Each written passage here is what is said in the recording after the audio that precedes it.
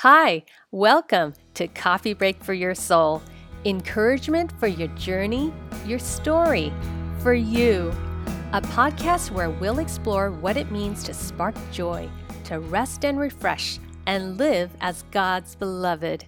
Where I share what I'm learning on my journey as it unfolds with you. I'm your host, Bonnie Gray, author of Whispers of Rest and Finding Spiritual Whitespace. Don't forget, I love to answer your questions, so post your questions for me on Facebook or Instagram at The Bonnie Gray. If you're not on Facebook, go to my website, which is thebonniegray.com. Together we'll discover what being the beloved might look like in your life and mine. Now, breathe. Pull up a chair. I'll pour the coffee. Let's begin.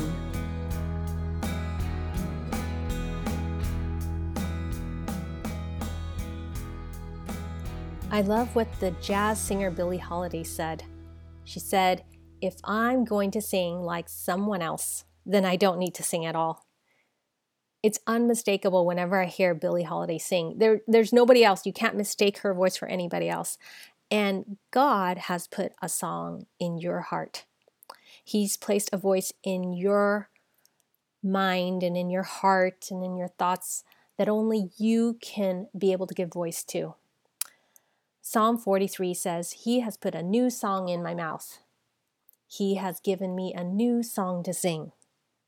Another translation says, "He has a new song for you to sing." God loves singing. In Revelation chapter 5, verse 9, we also find that the elders were bowing down to the Lamb and they were singing a new song. They were singing a new song. And this new song saying, "You are worthy." What's beautiful is we see when they sang "You are worthy," that new song in Revelations they were singing to God, it says that the elders were carrying golden bowls of incense, which had the prayers of the saints. Wow.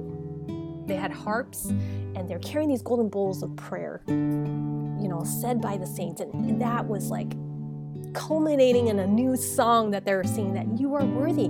That means your voice, your prayers. That means, in other words, your words to God, they're beautiful, so beautiful. They're in a golden bowl of like incense rising up to God. And so I want to welcome you to our special Whispers of Christmas Advent podcast. It's a special series where for 4 weeks, you and I are going to take time to slow right down, and experience Christmas in our souls. Not just Christmas, busy Christmas, Christmas, busy Christmas. That's kind of the default, okay? That's the default. The world is so noisy. Even within our Christian culture, it can get so noisy as to when we do Advent and how we do Advent and how often do we do it and what we're doing it with and all these details. But you know what? Christmas is really experiencing God's whispers in your heart. And so we are going to take time once a week. I'm so excited. It's such an honor to do this with you. For the next 4 weeks, then once a week, we're going to let Christmas touch your heart. I'd like to guide you into that time. And we're going to do it in a contemplative fashion, a contemplative style, and contemplative prayer. Like those golden bowls of incense rising up, singing a new song. And you, as you do, slow down. And we do this Whispers of Rest. You'll find your heart releasing and open. And you'll be reminded, I have a song to sing. You do. You have a new song to sing. Yes, you do. And so we're going to do this through contemplative prayer practice. Now, what's contemplative prayer? Contemplative prayer really is just letting Scripture, letting God's word speak to you, letting it touch you. Contemplative prayer is prayer of the heart, where we pray through Scripture, allowing Scripture to just speak to you. So it's different from, say, analyzing or reflecting on the teaching of Scripture, right? So that's good Bible study where you just exegete the whole passage. But what we're going to do, what I love about Christmas is it's just such a wonderful time of year to just experience the beautiful like lights and the music and just the quietness of winter. And, even right now I'm putting on like my cozy sweater because it's actually getting cold in California. It's in the 60s. I know, don't laugh. Those of you where it's already snowing, it's just so cold. I mean, this is cold for me, but I have my cozy sweater on and it's just like a full sensory time. But in order to feel Christmas, we have to slow down. And we want to slow down. Everybody loves slowing down. But how can we do that? We're just going to create pockets of rest with Whispers of Christmas. Okay, so don't be busy this year. Don't be busy this year. Christmas is too beautiful to miss. Let's slow right down. Now, I want to tell you about our show today. It's really special, very, very special, because we're going to do a Whispers of Christmas. We're going to enjoy a time of prayer. Okay, I'm going to guide you through it. It's going to be really fun and refreshing. And we're going to do it through walking through Scripture today in a very simple way.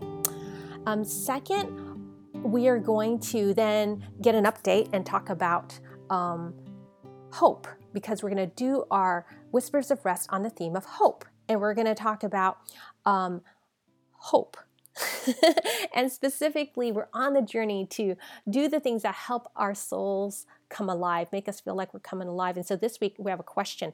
What inspires you to do the things you want to do today rather than letting stress steal your spark? Right? Letting stress steal your spark. We don't want that. No, we want to free you to feel inspired to do what you want to do. And it has to do with hope. So we're going to do that. Okay, I'll share with you what I learned this week about being the beloved and taking steps to be inspired to do the things you want to do with God. Okay, and it had to do with hope. And third, we have such an exciting guest. You know, when you go to a Christmas party, sometimes if you have like a special guest, everybody gets like, oh, so-and-so's coming, so-and-so's coming. Well, we have Kristen Welch. Kristen Welch, yes. She's the author and blogger at We Are That Family. She has a really, really fun blog and very purposeful blog, We Are That Family. And she wrote Raising Grateful Kids in an Entitled World. Raising Grateful Kids in an Entitled World. Got a little tongue-tied there. Okay, but this is a really great conversation to have with Kristen. I'm so excited to share it today because it's going to give us hope, give you hope. And she's going to share about nurturing. We're going to talk about nurturing our hearts so that we can nurture the hearts of our children so that they can experience gratitude. You can't kind of make and force somebody to be like grateful, right? You can't, you really can't. You have to be able to guide and nurture a grateful heart so that it results in feeling grateful, right? So we're going to talk about this awesome topic and how to like break busyness, break the cycle of busyness, because Kristen says, well, mom and busy, they're kind of synonymous. And so how do you break that cycle? So it's a really, really awesome conversation. Please invite your friends to listen to this podcast. We've got so many gems of wisdom that Kristen's going to share with us.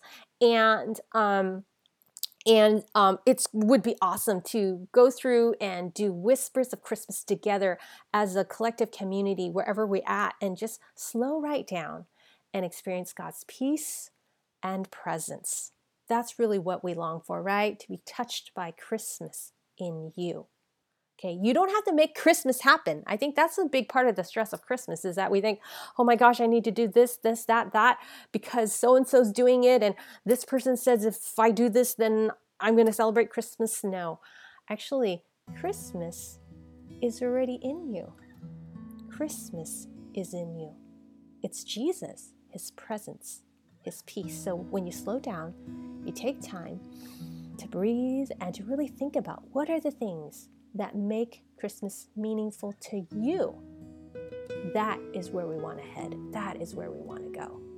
Okay, so the first thing we're going to do now is we're going to take a breath. We're going to slow right down. We're going to experience Whispers of Christmas. Now, as I read these scriptures, I'm going to be guiding you to ask some questions. And as you hear the music, just go ahead and relax and just I'll be guiding you just to let the prompts just allow you to go where the Holy Spirit may be guiding you to go. Okay? Now, one thing that we love to do in just spending time with God this way in a contemplative way is to listen as I read the scriptures. Listen for one word that speaks to you. One word that touches your heart. You don't have to know why. It just draws you in or catches your attention. Okay? So as I read, go ahead and just be in a softened place in your soul. And if you're sitting somewhere, just relax, close your eyes, put your feet up. If you're driving, just take a deep breath, but don't close your eyes.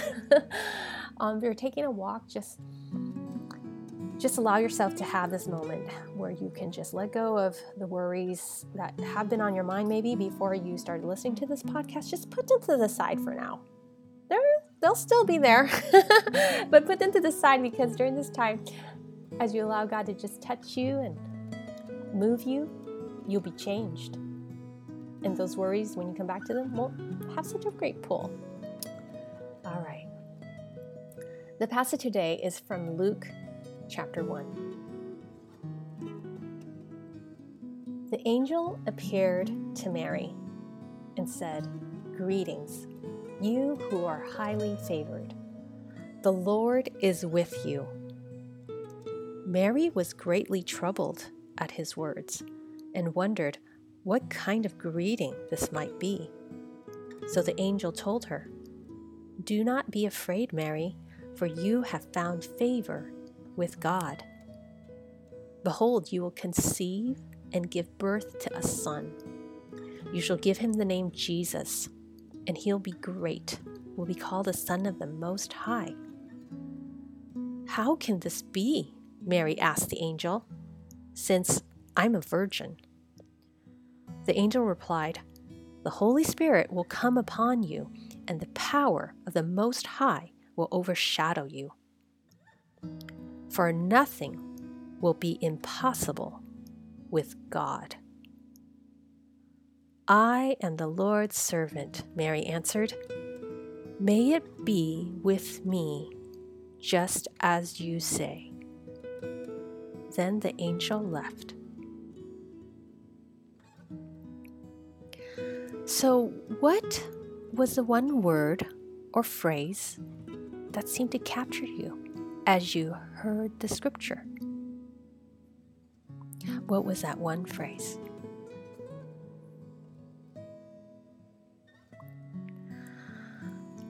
Well, it's interesting.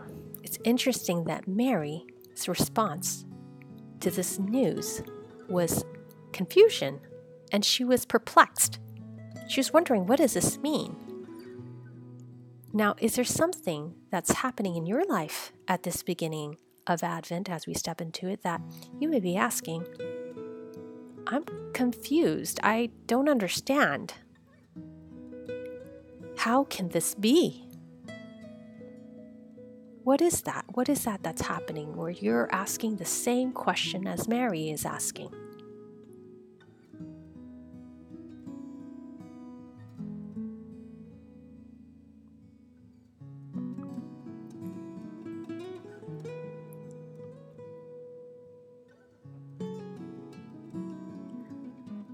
God's reply to Mary through the angel Gabriel was radical. Because Mary's sense of timing to her was like, this is kind of strange, like it's not making sense. Like the timing for all this and the situation that I'm in, it's not really matching what I can understand. Yet God's reply to Mary is, nothing you see is impossible with God. Nothing you see is impossible with God. Do you actually believe that nothing is impossible with God? Do you believe that God can do anything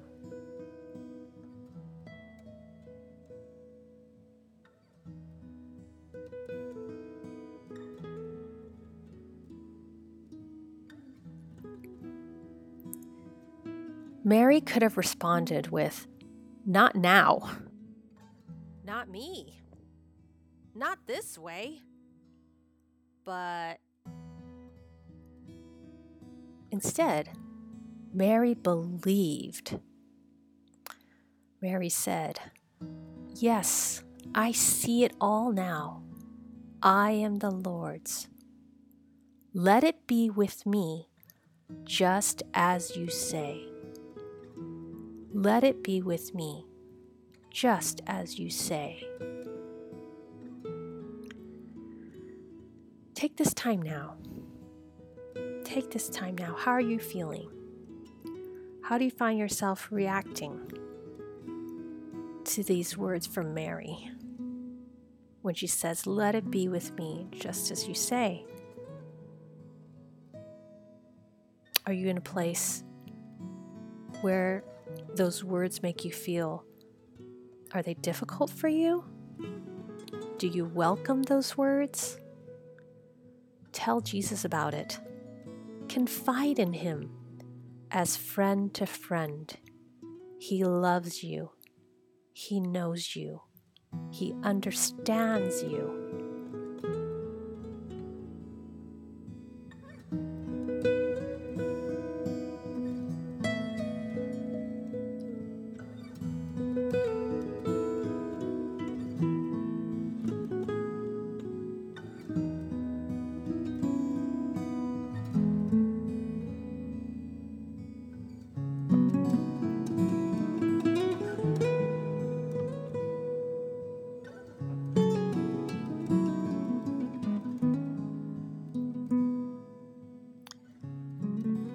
What Mary saw wasn't how things would work out. Mary had no idea what was up ahead of her. She wasn't placing her hope on how things would work out and what exactly was going to happen. And in fact, God's timing was kind of strange because instead of having Mary pregnant before the census or after the census so that she could be at home to give birth, her birth happened in a foreign land. Her birth happened in a stable. Her birth happened when she was far away from everyone. And not only that, they then had to escape to Egypt. And Joseph was probably confused. He was probably asking, well, how can this be? And what and when? And so many details. And yet God's answer is, I am with you. I am with you. So hope isn't found in what we can do or how things can work out. Because the journey is a real human journey, things don't always turn out the way that we would want them to. But one thing's for sure, our hope is in not what we do. Our hope is in a person. It's not in something. We don't hope in something, but our hope is in someone. And this someone is Jesus. Hebrews 6:19 says, "This hope we have as an anchor of the soul, a hope both sure and steadfast, where Jesus has entered." So our hope is Jesus. He's the anchor. So as different things sway you, different unexpected things happen as you have a plan, or maybe you think this is the step God wants you to take. No matter what happens, the important thing to know is that your hope is in someone who's holding your hand, someone who cares about and knows your every way and will never ever leave you or me. So move into Christmas the way that would make you feel God's love, joy, peace, His hope best. Okay? And if you don't feel hopeful, know that it's okay. All right? Because Christmas is also a time where things are so intense and things that might be frail or frayed or broken, they're intensified during the holidays. And God understands this. In Proverbs 13:12, it says, "Hope deferred makes the heart sick, but desire fulfilled is a tree of life." God knows we are heart sick when we don't have hope. We don't even know how things are going to turn out. We don't even know what to hope for. Maybe you've given up hope. Maybe you're short on hope. Maybe you're just kind of suspicious of hope or worried about hope. But it doesn't matter, because hope is in the person who holds your hand. Hope is not going away. Hope is your anchor. Hope is Jesus, and He's with you. You can go through this Christmas season just as you are. And I want you to return, that one word that you were drawn to, I want you to write it down. I want you to write it down. That's for yours for the taking. You can go back and read that passage as well in Luke, and then just see what word. And just let that word speak to you this week, okay? That word is your hope. That word somehow, maybe it's a word of connection that you feel understood by God. Wow, what a beautiful place to land with Jesus. I hope you enjoyed this Whispers of Rest prayer for this week. Let it be with me, just as you say. You could just take this prayer into this week of Advent. You can return to it at any time. Just say, let it be with me, just as you say. It's a wonderful short breath prayer. Well, we are going to move on to the second part of our show, but I'll be posting this devotional with the different prayer prompts in our Whispers of Rest Facebook group. It's a private Facebook group for the Whispers of Rest book club.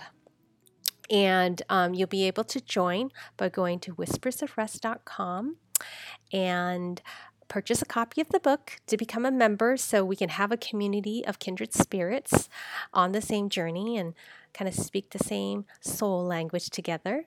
And I'll be looking forward to meeting up with you there for those who are in the book club. Now, the second part of today's podcast, I wanted to share an update on what I learned this week about being the beloved. Well, last week we had answered the question, we asked the question, what makes you come alive? And I brought up some lighthouse questions that can help you brainstorm. Well, I had some responses where some of you had said, I tried, but I really didn't know what to say or how to answer. Well, I want to put together a Facebook Live on Friday. On Friday, I'll do a Facebook Live to kind of talk more about it and share more about maybe some of the reasons why you might have found it difficult, but how to break through that and kind of share more about that process. It's going to be in our book club, so look for that on Friday, December 8th. And I'll be there at 9:30 Pacific time, and we'll do a Facebook Live. Okay, I'll tell you more and show you more. The other thing for the update is that I did go and try to sign up for an art class, and I reached out to a friend of mine, Karen Wong, who is a painter, and she's an award-winning painter. I'll have her on later on for a podcast, I think. But it was surprising to me because at first I thought it was going to be, she was going to tell me the classes she took was at some art institute and it's going to be really expensive. And it turns out Karen told me, when she started painting 20 years ago, she just took a class at the community class nearby, and suddenly Mount Everest became a little bump, and I think I can do it, right?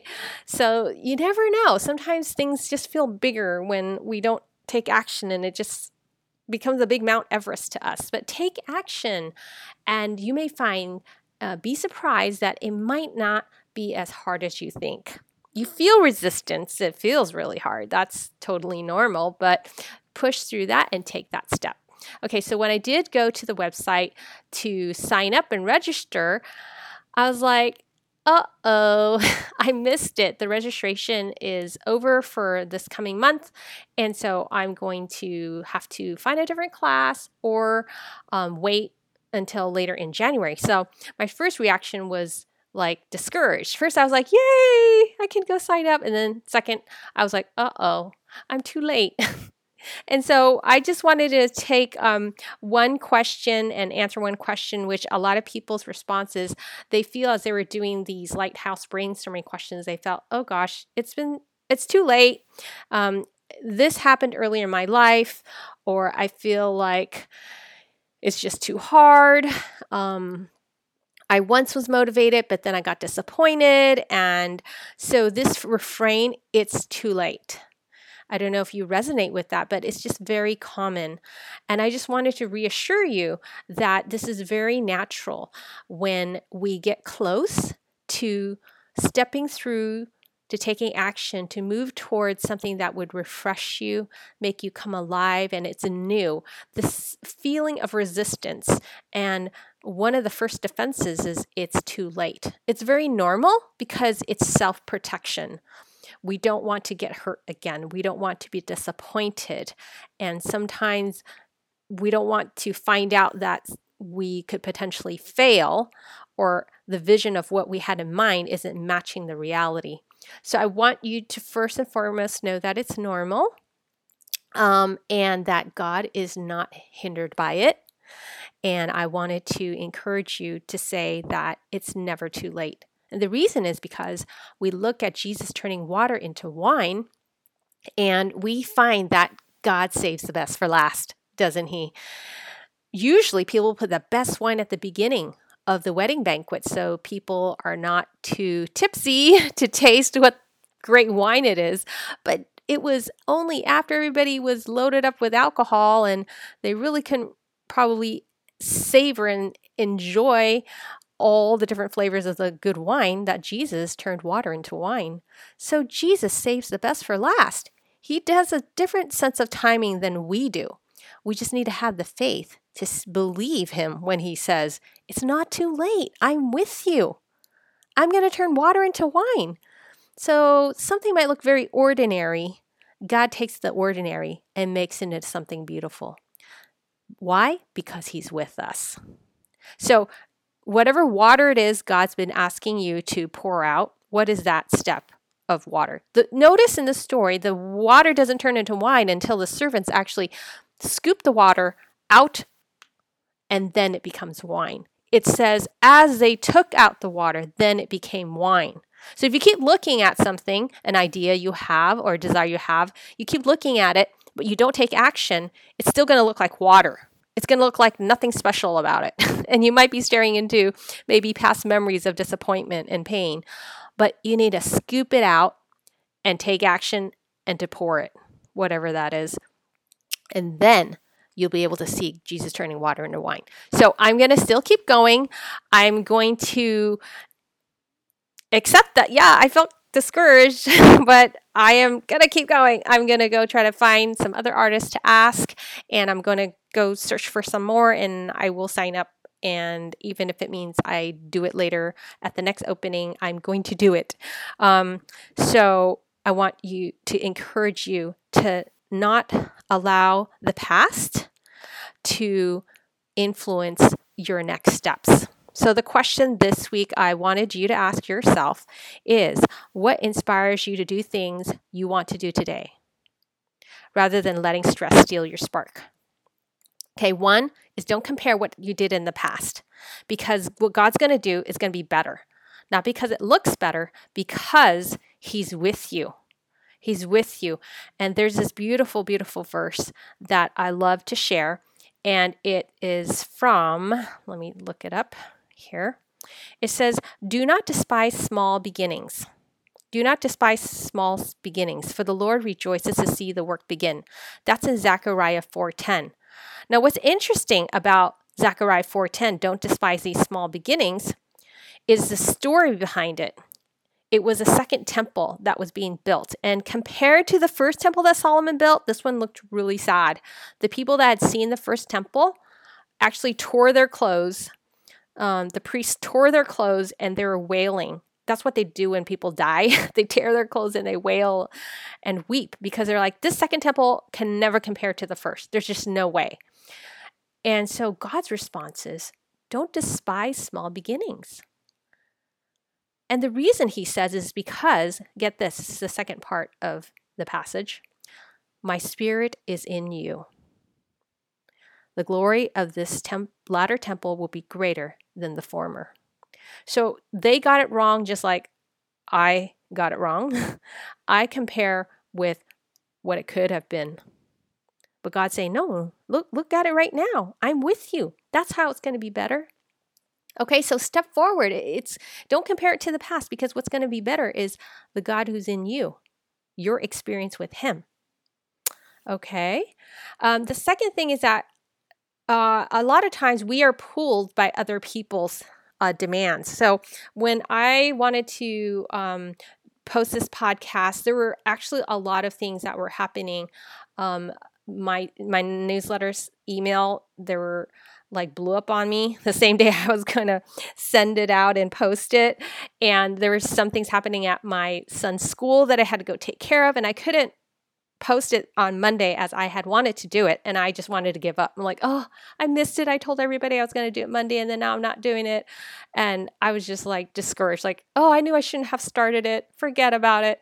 So you might have the same kind of feeling. Maybe there's certain metrics or expectations that you have, or you think other people have on you, on what something should look like in your life, whether it be a family, whether it be a dream, whether it be starting something new, or fill in the blank, how you should be celebrating Christmas, who should be in your Christmas, how it should look like. There's other people's expectations. And God says, don't look at any of that, because I'm with you. Your story is unique. Your story is different. God knows the circumstances happening in your life, and he still wants you to walk with him. He still wants you to have peace. He still wants you to have joy, but the way that makes sense to you, not to anybody else. Okay, so here's this awesome quote that I love from Richard Swenson in The Overload Syndrome. Because we often then get busy. Our voice is so small because it's so hard to find your voice. Remember singing your song? You're like, I don't even know if this is a good song. You just don't want to sing it, right? So then other people, we take on other people's song, or we're not singing our song, we're singing somebody else's song, and we become too busy. So remember I said, we're not going to have a busy Christmas this year, right? So Richard Swenson says, it's okay to have limits. It is okay not to be all things to all people, all of the time, all by ourselves. It's okay to have limits. It is okay not to be all things to all people, all of the time, all by ourselves. Wow, that's powerful. So, pick up your courage, move towards whatever seed God's put on your heart, and you can have limits and say no. This is going to be a great segue to go to Kristen's interview, my conversation with Kristen, because how do we say no in a way that's gracious? Well, that's one of the fun nuggets that's going to come up too. So can't wait for you to hear it. So I hope this helps you. This week, I want you to be asking yourself, again, what inspires you to do things you want to do today, rather than letting stress steal your spark. So beware of people putting their expectations on you first. And second, beware of your own discouragement. If things aren't working out exactly to your timing, don't worry. God's timing is still always going to come through, and it's never too late. All right, well, we are going to now listen to Kristen's interview. And I wanted to say this interview that I had with Kristen, I recorded it actually last year. I recorded it last year with Kristen, and it was such a special time. And well, why am I publishing it now, a year later? Well, I want to share something with you, and I hope that encourages you that it's never too late. So last year when I recorded my interview with Kristen, I actually, after I did it, I went through a period of anxiety, and I was going through a season of feeling depressed because I was writing my book, Whispers of Rest, and there were some stressful things happening as I was writing that book. And that always happens. Anytime you're going to put your heart out there, you're going to do something that's really authentic to your voice, you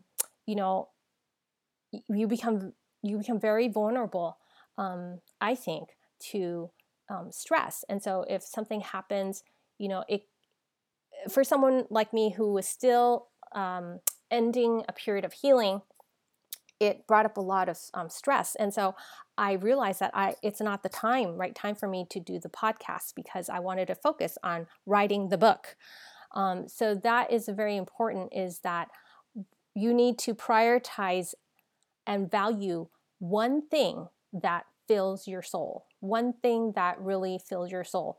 And it can't be multiple things. Some people could do multiple things, but I can't. I can only focus on one thing that's filling my soul and really expressing my soul.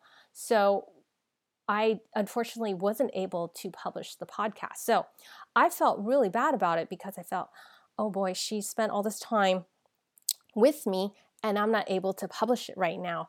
And so guess what, though? God has been working on my heart, and he's saying, as I wanted to do this podcast, he said, hey, Bonnie, it's not too late. It's never too late to share what I've already done with you. And your timing, you're thinking of what the right timing is very different from God's. God's timing is seen in the lens of love. So God loves you, and God doesn't feel like you're too late. God doesn't feel like you're too late. So I'm going to share this interview with you, with Kristen, and I am pretty sure you're going to be blown away by how God speaks encouragement to us through my conversation with Kristen and what Kristen has to share from her heart. Since it's Christmas right now, you also may be thinking about organizations that you would like to give towards this month, as you're shoring up funds that you can give to beautiful causes. I want you to consider Kristen's ministry. It's called Mercy House. Mercy House is this wonderful organization that takes care of women and empowers them. It's in Kenya, and you can read all about it at mercyhouse.org. You can go to also Kristen Welch's blog, We Are That Family. You'll see the links to it. And so you'll hear about that as I want you to consider, and I'll give the URL as well at the end. Okay, here we go. All right. Well, welcome. Welcome to another edition of Coffee Break for Your Soul. And it's a time where we could just stop and pause and have some conversation that can really let us know that all is well and all is all right. Something to inspire us. And today I'm so excited to have my friend Kristen Welch here with us. Kristen, I'm so happy you're here. Thank you. I'm so glad to be here, Bonnie. Well, I first have to ask you, in the morning, do you like to drink coffee or tea? Because, we're having a coffee break for our soul right now. Yes, and I'm a big tea drinker, and I'm actually drinking tea right now, so this is perfect. Oh, really? What are you drinking? Sweet tea. I'm a Southern girl, so this is the time of day I like to have it, just a little pick-me-up. Oh, I think that is just really reflective of what, really draws us to have a cup of coffee or a cup of tea. Just kind of picks us up right when we need it. And I'm so happy that we can have a conversation today about nurturing our hearts in a way that helps us to be grateful. Because we all need that pick-me-up when I guess our lives may not feel like there's room or space to be grateful. Mm-hmm. How are you seeing that, I guess? Because one thing that's really exciting is you have a new book out, and it's called Raising Grateful Kids in an Entitled World. Yes. And so why don't you share with us, like, where does that seed come from? The seed for the stories in this book and about nurturing grateful hearts. It really just comes from real life.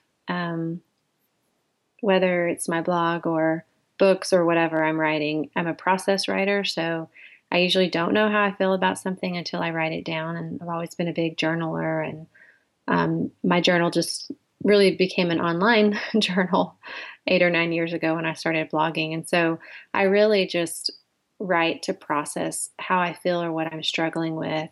I don't always have the answers when I write. And so I started writing about just some struggles and things I was seeing at home.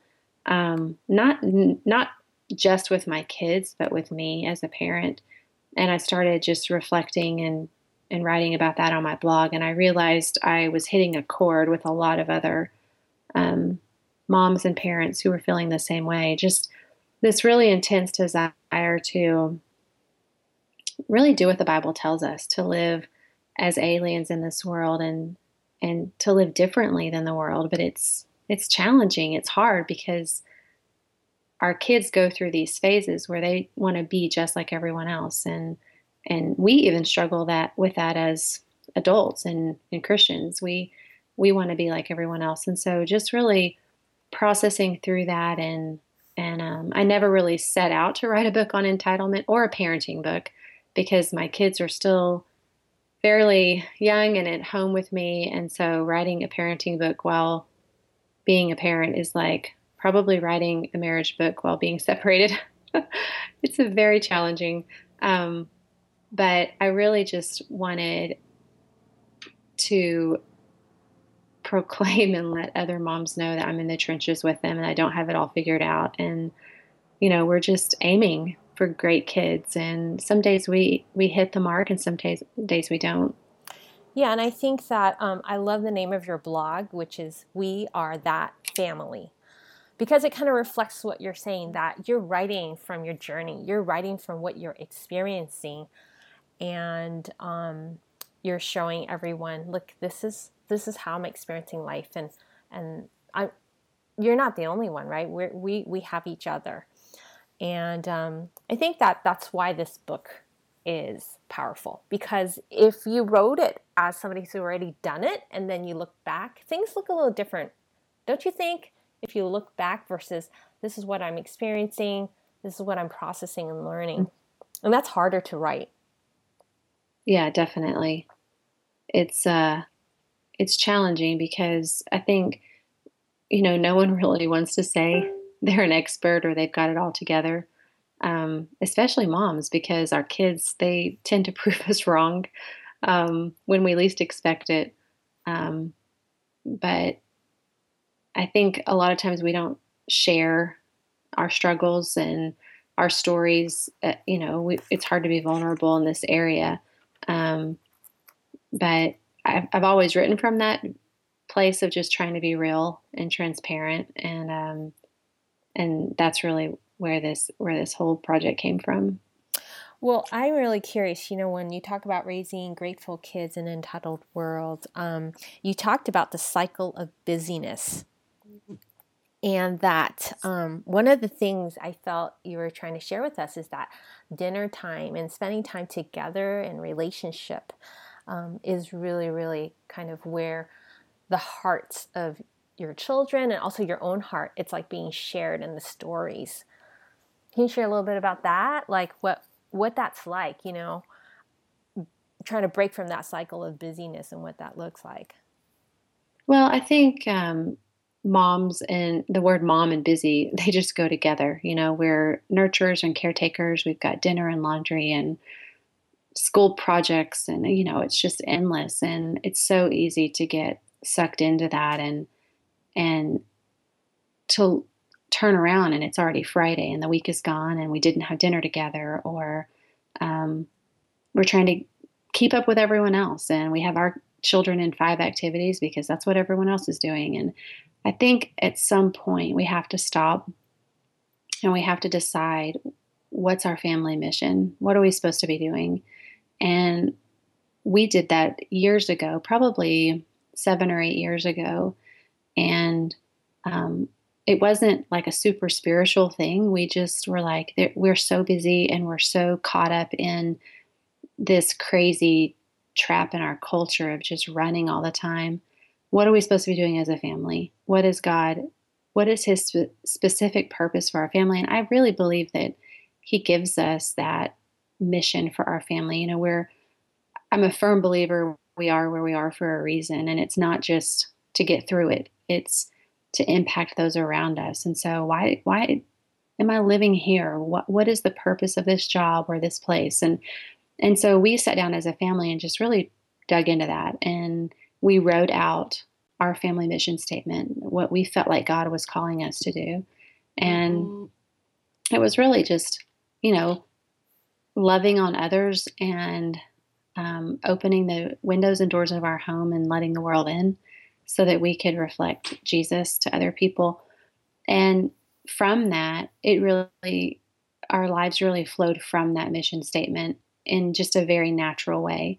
And so I think sitting down and just being intentional, you know, making a priority of dinner together or devotions with your kids, or you know, we're not always going to hit it out of the ballpark. I mean, there have been probably more times that I've said we're going to have a family devotion tonight that didn't turn out well than did, but it's the consistency that our families need that we're going to try. Even if we fail, we're going to keep trying. And I think that teaches them tenacity and grit and some of those character traits that we long to see in our families. I think one of the hard things is kind of the journey of doing it, because I feel like it's not going to be a light switch, right? Because, for instance, like we just finished Advent, right? Just a couple of months ago. And there's a picture of how we think it ought to look like or how it ought to feel like. And then when we actually sit down with our kids and with each other, we're all at different places, right? So one night we might be really tired. Another night, Right. maybe something happened at school and the kids are just, you know, not in the mood for it. And so I feel like in my own journey of learning to give myself permission that it doesn't have to look a certain way. It doesn't have to be perfect. That the point is we're just doing it together. We're just trying it together. Mm-hmm. And I felt like once I was able to give that permission to myself, then I was able to give it to my kids. I'm like, hey kids, you know, let's just try, you know, I know it doesn't feel like maybe you're tired right now. It kind of like once I gave myself permission to maybe feel tired, then I can say to my kids, you know what, I know we're all tired. It's okay. And then also to be flexible, right?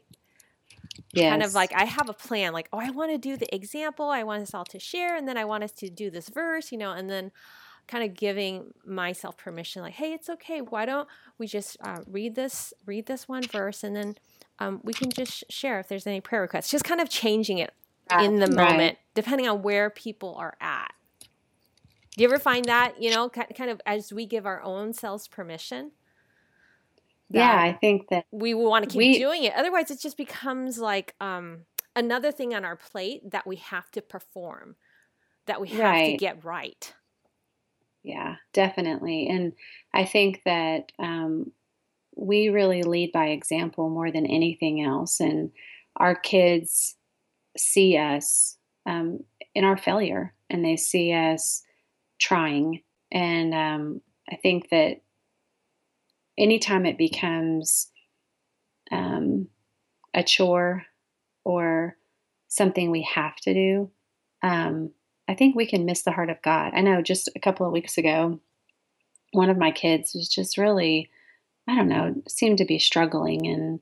And as my kids have gotten older, they've, you know, they struggle in different ways. You know, sometimes they're very quiet and sometimes they're just, you know, want to be alone. And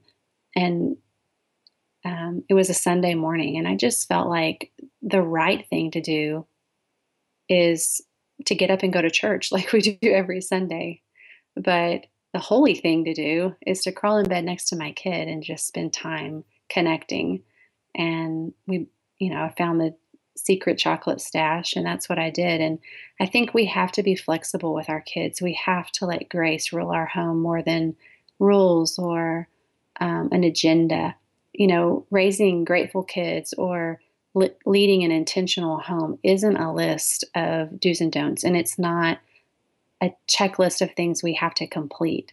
It's really just through prayer and asking God for wisdom and guidance and listening to the heart of our kids and saying we're sorry and leading by example and letting our kids know, hey, this is hard for me too. You know, I'm messing up and would you forgive me? And let's figure this out together. I think that's really where we find the key to what we're looking for. Oh my gosh. There's so many things you said there, just like giving me goosebumps, really giving me goosebumps because, you know, you said rather than doing the right thing, let's do the holy thing. And it involved Mhm. chocolate and snuggling. And I just felt like you were like a picture of God. Like for us, like when we're tired, I guess when you said you looked at your kids and they were quiet and seemed like they were tired. And I feel like that's how God looks at us. Like we push ourselves so hard, but then God can just kind of look at us and sense what it is we need. Yes, that's it. That's the key. I think we get so wrapped up in three easy steps and um, I need a book that it's going to solve it all. And I think that's why it's so important. You know, I feel like anytime I speak on this subject or write or talk, I want to be vulnerable and real because I don't have it all figured out. And I mess up way more than I want to admit. And um, I think it's just pressing into God's plan and purpose for us and just being okay with being inadequate and letting his strength, be made perfect in our weakness. I think that's what our kids need to see. I was just reading the other day um, about this whole issue with young adults not wanting to stay in church and, kids who'd been raised in church. And as my kids get older, I wonder because we have raised them in church and we've done everything that we know to do to lead them to Christ, and they're following Christ, but we don't know what the future holds and what their story is going to tell and reveal. And but this article was so interesting because it said church attendance and youth groups and all these programs that we feel are so important. Um, they are important, but they aren't the defining factor in if our kids will follow Jesus. The number one thing, and this is according to polls and stats and research, but the number one thing that was successful in will kids stay in church and will they follow Jesus is watching their parents. Mm-hmm. And oh, that spoke volumes to me that it's not a right or wrong or do these Yeah. 20 things, Yeah. It's I saw Jesus at home. Mm-hmm. You Yeah. know, I I watched my parents pray. I Yeah. saw them lean into God when they were hurting. Yeah. They turned to him when they needed more of him. And I Mm-hmm. think that's the key. That raising kids that follow Jesus, Yeah. they're following in our footsteps. Well, I think that well, something you hit on is they saw you say trust in God and lean on God, but I think they also need to know our stories. They need to know what we're going through, Yes. right? If we just say we need to just trust in God, but they're not just listening to our words. They're trying to see what that means and experience it through us. So when you were saying in your, previous sharing of the story that we can say to our kids, you know what, this is hard for me too. And let's Mm. figure this out together. And that means they have to be part of our stories, right? Because the story is always changing and the kind of problems or the drama that's unfolding is always, changing. So we need to bring them into it. Yes, we do. And just last night at dinner, I needed to be two places at once. Um, my daughter needs a dress for the father-daughter dance for Valentine's Day, and my other daughter had tumbling, and I had missed tumbling the last 2 weeks, and she really wanted me to watch her. And I had this small window of time. I needed to be two places at once, and I felt pressure. I just didn't want to let either of my kids down, and I felt like I was going to, have a meltdown. And so I just told them, I'm like, listen, you guys, I have to tell you, I don't know what to do here. I love you both. I want to be two places at once. And I let them into my struggle that they both wanted to feel like in the moment they mattered. And we've had a really busy month with, life and work and Right. our ministry. And so I wanted them to know I need help here. I need you to see that I'm only human. And once I did that, it was so interesting because they were both like, oh, offering to give me up for the other sister, which I thought was so sweet. And I said, no, we can make this all work. And my husband pitched in, and I went to 30 minutes of tumbling, and um, then went dress shopping with my daughter, and tried to appease everyone. But it was good for them to see that, mom is stressed out Yeah. and she's going to cry if we don't, ease up on her. And it was just a good moment for them to see my humanity. And they see it when I lose my cool over, a messy room or whatever. But they're seeing more, I think, my weak, sinful side. It's good for them to see the side that just says, um, I'm struggling today, and you can help me. Um, and so it was a good moment. Yeah, we're giving them permission to come Hmm. alongside us, and we're doing this together. And you're leading, and mirroring that. So one thing I thought that was interesting when I was reading through your book, Grateful Kids in an Entitled World, you were sharing that it's in developing these hearts that there are some, I guess, pitfalls that us as parents that it makes it hard for us. I guess to nurture that grateful heart for our kids. And one of the things you listed was about being busy, and we've talked about that. Another one is it's hard for us to see our kids when they're unhappy, that we don't want them Yes. to be unhappy. And Right. I know that for myself that is hard because it touches in my own story in times maybe when I was a child that were very hard for me and very unhappy. And I don't want my kids to experience that. And I think that's Mhm. pretty common, don't you think, as parents, right? If our Def- kids are unhappy, it touches something inside us and we don't want yeah, them to feel it. I think when we become parents, the last thing we want is an unhappy child, an unhappy baby. We work so hard to get our tiny little bundles to sleep and not cry. And we want everything to be perfect. And I think that's just that maternal parental instinct to take care of our children, to protect them, to provide for them. And I think it's so easy for that natural instinct, and it's a good thing. It's not negative, but it's so easy for that to really transfer into um, as they get older and grow, not telling them no and wanting to keep them happy all the time. So And what it's a So what's one I guess one story that you can share with us for yourself that it was hard for you, like a situation with your kids where it was hard for you to say no? oh well, I mean, pretty much every day it's hard for me. I mean, I think that temporary unhappiness is a part of daily life in most homes. We can't make our kids happy all the time.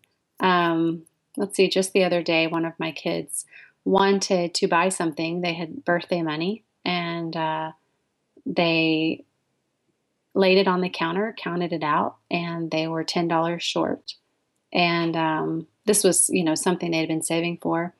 And they had chosen not to do their chores that weekend because they had money. So they didn't. They were like, "I'm not going to do my chores," and and so they wanted us to pitch in the missing $10.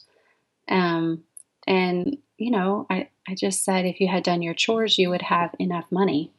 Um, so unfortunately, you're going to have to wait another week and save money and do some odd jobs to get what you want. And there was a lot of unhappiness over that. But I think what we have to remember is our goal isn't to raise happy children, it's to produce content adults. And if we're so busy trying to keep our children unhappy, yeah, I could have given my child the $10, But what would I have taught them about hard work and about saving and about instant gratification and about getting what you want when you want it? And, um, you know, my kids know that there's a list of chores, and if they don't do them, then there's not, the consequence of that is they don't get what they want. And so I think there's always instances um, where it's hard to say no to our kids, especially if we have kids who, there's a big fallout when we do say Yeah. no. Yeah. You know that that if it's coming, I think Yes. it's hard. You'd rather avoid it. Like if we're having a difficult time with whatever we're going through, right? We're feeling worn thin. Then it's harder for us to give a patient no. You know, because Right. we know that it's going to affect us.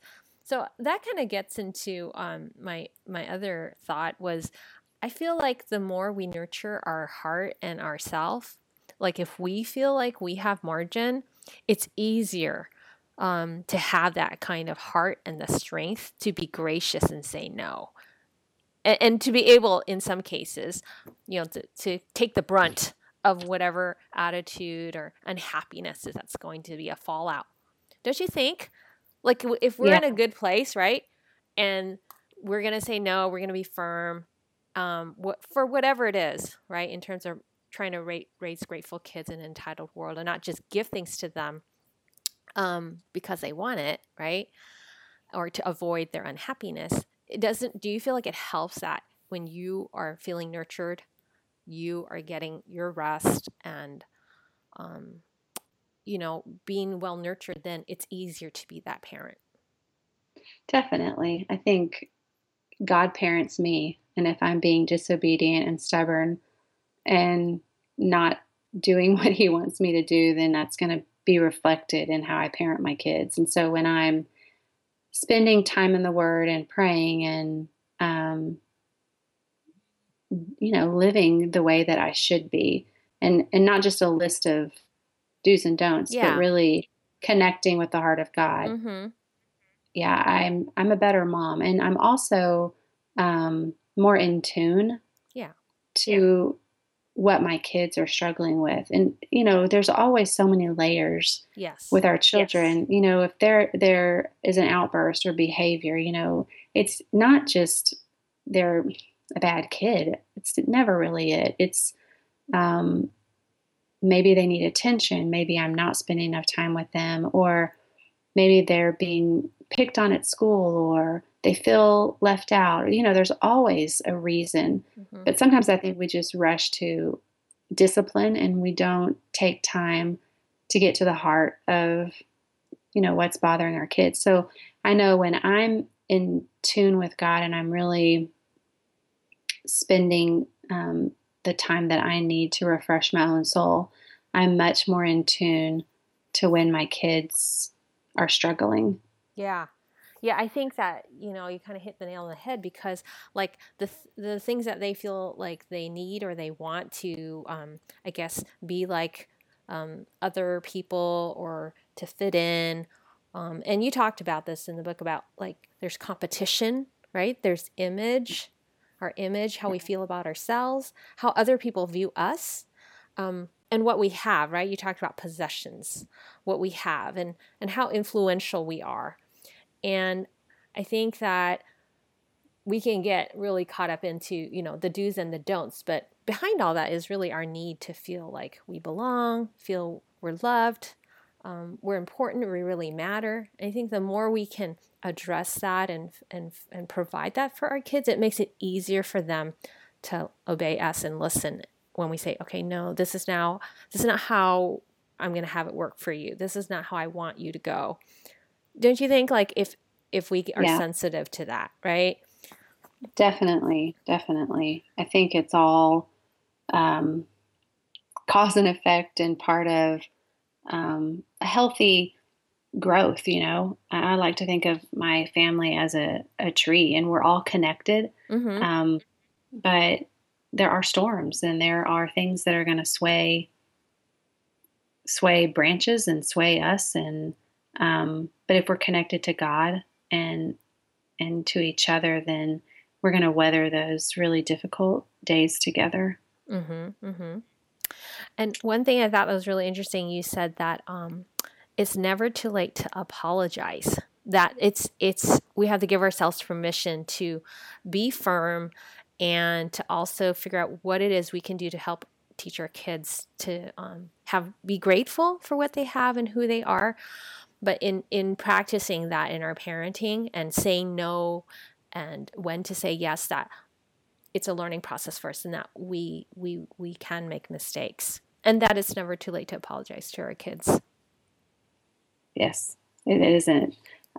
Some of the most powerful and really spiritual moments I've had as a mother and as a woman have been when I've apologized and asked for forgiveness. Could you share that story with us? Because that really touched me when I was reading it about, do you know which one? Oh, when Madison, I think it was when Madison was wanting to go to, was it a party? Yeah, I think you're probably talking about it was like a school field trip. Yes, that's right. Yes. It's a Yeah. school field trip. Yeah. Yeah. Um, yeah, it was one of those. I think I've always been a very black and white person and just really I wanted to be consistent and I had all of these. I think I missed my child's heart and she had earned a field trip and um, I didn't like her attitude one day and we were struggling, just mother-daughter stuff. And um, I kind of threw out there in anger, if you don't stop, I'm going to take this away. And, then I had to follow through and in my gut, I was like, oh, I've got to follow through on this. And so I took it away and it was one of those, I mean, it really shaped um, and changed me as a mom because I missed it. I was so caught up in, again, this is the right thing to do, but this isn't the holy thing to do. That I think I missed my child's heart. And so I went to her and apologized um, and really asked for forgiveness and humbled myself. And um, it really redirected our relationship. And I think for her, and I tell my kids all the time, I haven't been a mom to a 13-year-old boy before. I haven't been a mom to a 16-year-old daughter before. I don't necessarily know what's around the next bend.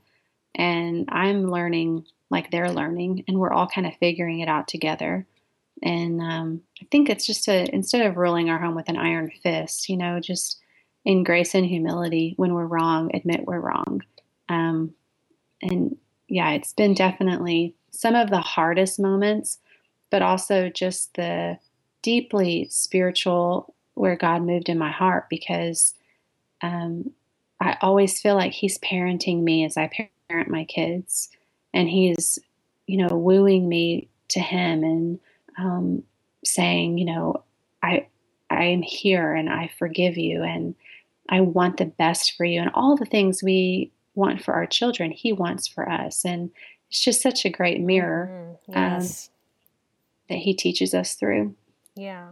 And I wanted to have you share that because I think sometimes we have a kind of a default parenting mode that we're very comfortable with.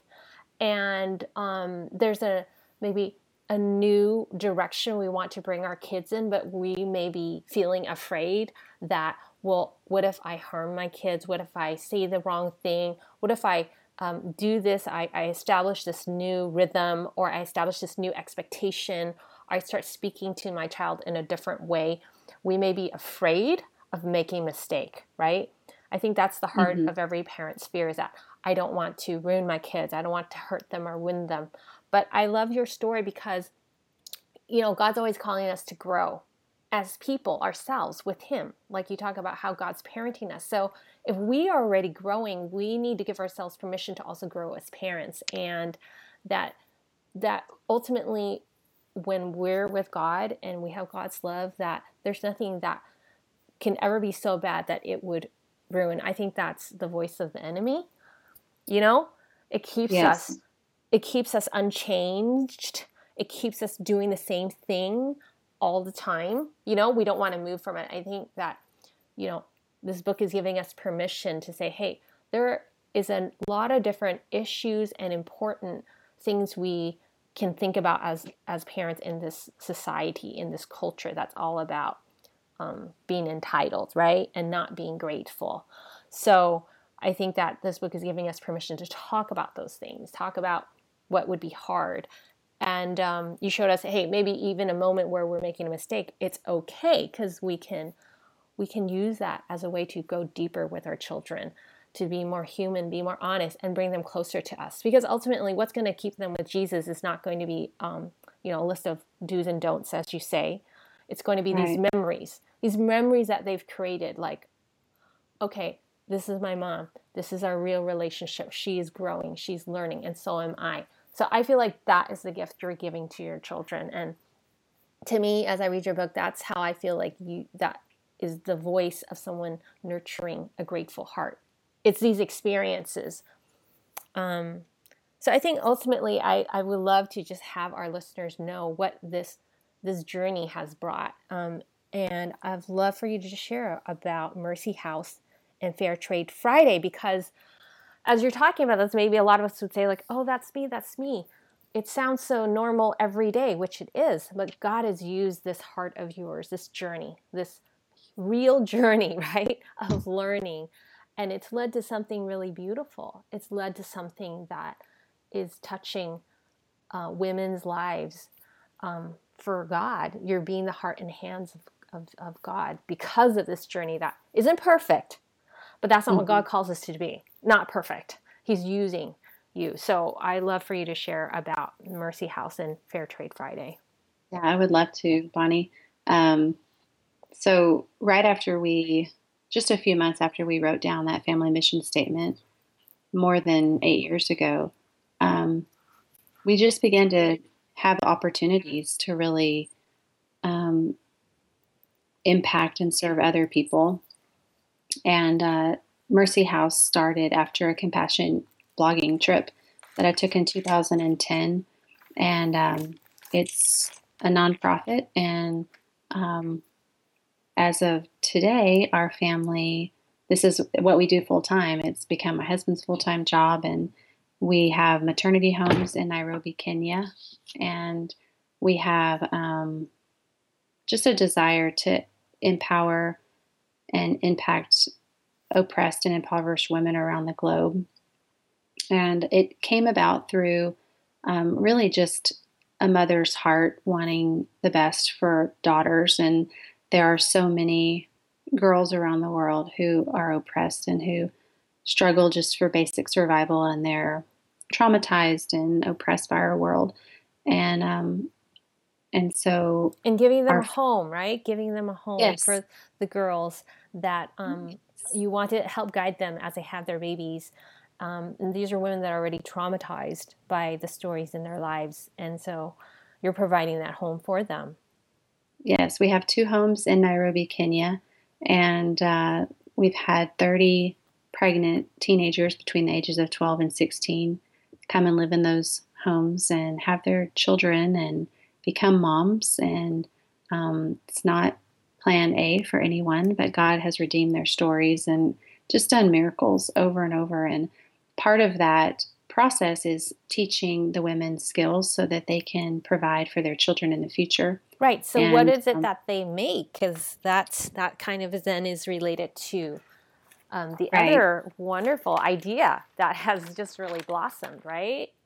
Yes. And so they make all kinds of things, jewelry and accessories and soap and a lot of fair trade items. And as these women began to graduate and leave the home over the past few years, they have started teaching other women how to make items to help tell their story and to live in community together. And so it's grown, and we decided in 2014 to start a fair trade subscription club where women in America can really come alongside women in now not only in Kenya, but we're working in 19 other countries besides Kenya, where we buy fair trade product, and it provides employment for these women in all these different countries, and it empowers them to be able to take care of their families.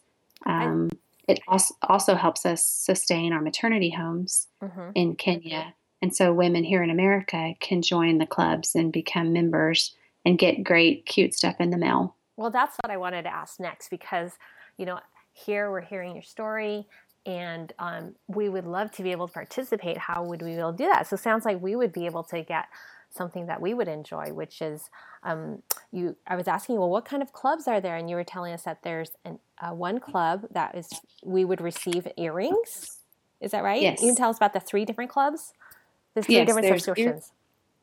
earring of the month, bracelet of the month, and then our main club is 3 to 4 fair trade items that are, it could be jewelry, accessories, soap, home items. But we have different options for every budget. Yeah. And everything in the mail that you get includes like a gift tag so that if it doesn't work for you, it's something that you can give as a gift and continue sharing the story. We tell you how many women you employ every time you get something in the mail. We do this all in Jesus' name. So all of the groups that we work with are faith-based. And so we're not only helping provide jobs for them, but we're doing it so they can find true freedom. Oh gosh, yeah, this is really, really exciting. And I was asking Kristen, what's the newest thing that's happening with Fair Trade Friday? And she was telling me previously there was a wait list because the response has just been so amazing. But now there's no wait list. So these clubs now, you guys can subscribe and start receiving it and be a part of this movement that's global. And we always hear about it's definitely wonderful that it's happening a lot. You know, women helping women across the globe. But what I love about this is that it started with you, Kristen, and your family, where you weren't even, it wasn't in your mind or goal to do it. It came about very organically because you guys wanted Right. to have a mission and develop a heart that's grateful and connected to each other. And then out of that, there's like the seed planted, and then it now is blessing thousands of women across the world. Yeah, it's it's been a wild journey. We really just started with that simple prayer, to let our family be a light in the darkness, and then God opened one door and we stepped through it, and He opened another one and we stepped through it, and I think that's how we find our purpose in life is just simple obedience, and it looks different for everyone, and it's definitely been hard and challenging, but it's an honor to serve Jesus and to really provide opportunities for families to serve and to find ways to really add perspective to their home. So I think that's one of the neat things about this book project is um, we it all kind of comes full circle. We have a global family kit that goes along with the book that you can buy, and it's was created to help families really add perspective to their home. And because a lot of times perspective stirs up gratitude, and we can see how other people live, then we're more grateful for how we live. And so the kits teach us about these women in the different countries they live in, and every kit comes with an activity ball made by a woman in another country, and it provides a job for her. And so it all works together just so that in order to help our families, a lot of times it starts with helping other people. Right. Okay, so where can someone go to find out more about the kit and about your book and how they go together? Yes. You can go to raisinggratefulkids.com, and that will take you to the different places you can buy the book and the kit. Mercyhouse.kenya.org is also our nonprofit. So that will get you all the different places you need to go. Okay, that sounds great. I love that the kit is interactive, and so that's something again that would be really helpful. Like you said, it kind of shows like a Yes. different country and what it is that they make, and it comes with a little toy. I know that we had Yes. used it, so and it was very interesting to talk about. And these are places that we don't know anything about.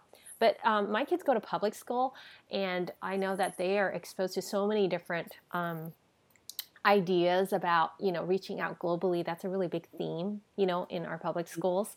And so I love that we have a Christian voice in that. And so that was something that was fun for us to do.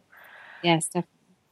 So, Kristen, I just wanted to thank you for spending the time. I know that there's so much going on, taking care of not only your own family, your own home, but the homes of these women through Mercy House, and also inviting all the different people to join you in Fair Trade Friday, and with the release of this new book.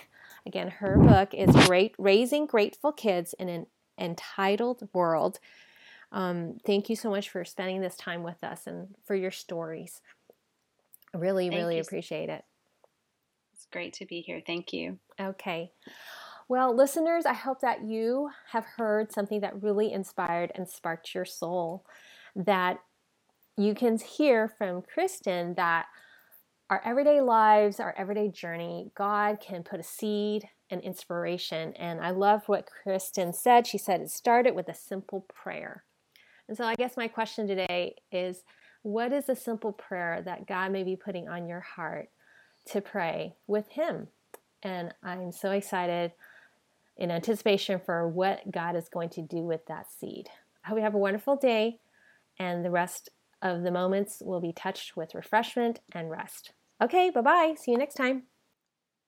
Oh, one more thing. To join the Whispers of Rest book club community that's happening in the private Facebook group, go to whispersofrest.com. Once there, you can sign up with your email and you'll get my newsletter and get an invitation to join the private Facebook group. All you need to do to become a member is to buy a copy of the book, and that encourages and nurtures a community of kindred spirits.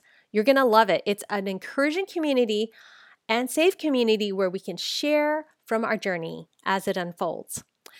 Also, during the week, I'd love to connect with you. So you can find me on Instagram or Facebook at The Bonnie Gray.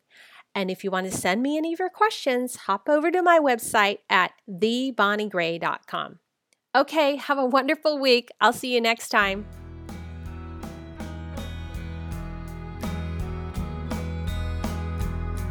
When the thunder of my faults wakes me up again, you put me in my bed and you tuck me in. God of comfort, God of peace.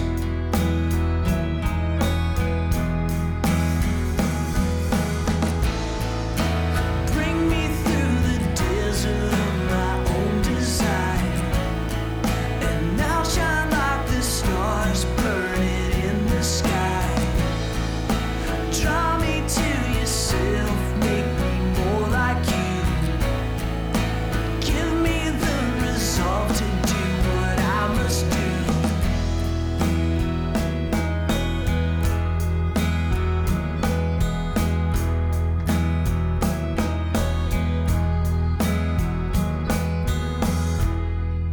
You took up your cross and you paid the price. And someday I will be with you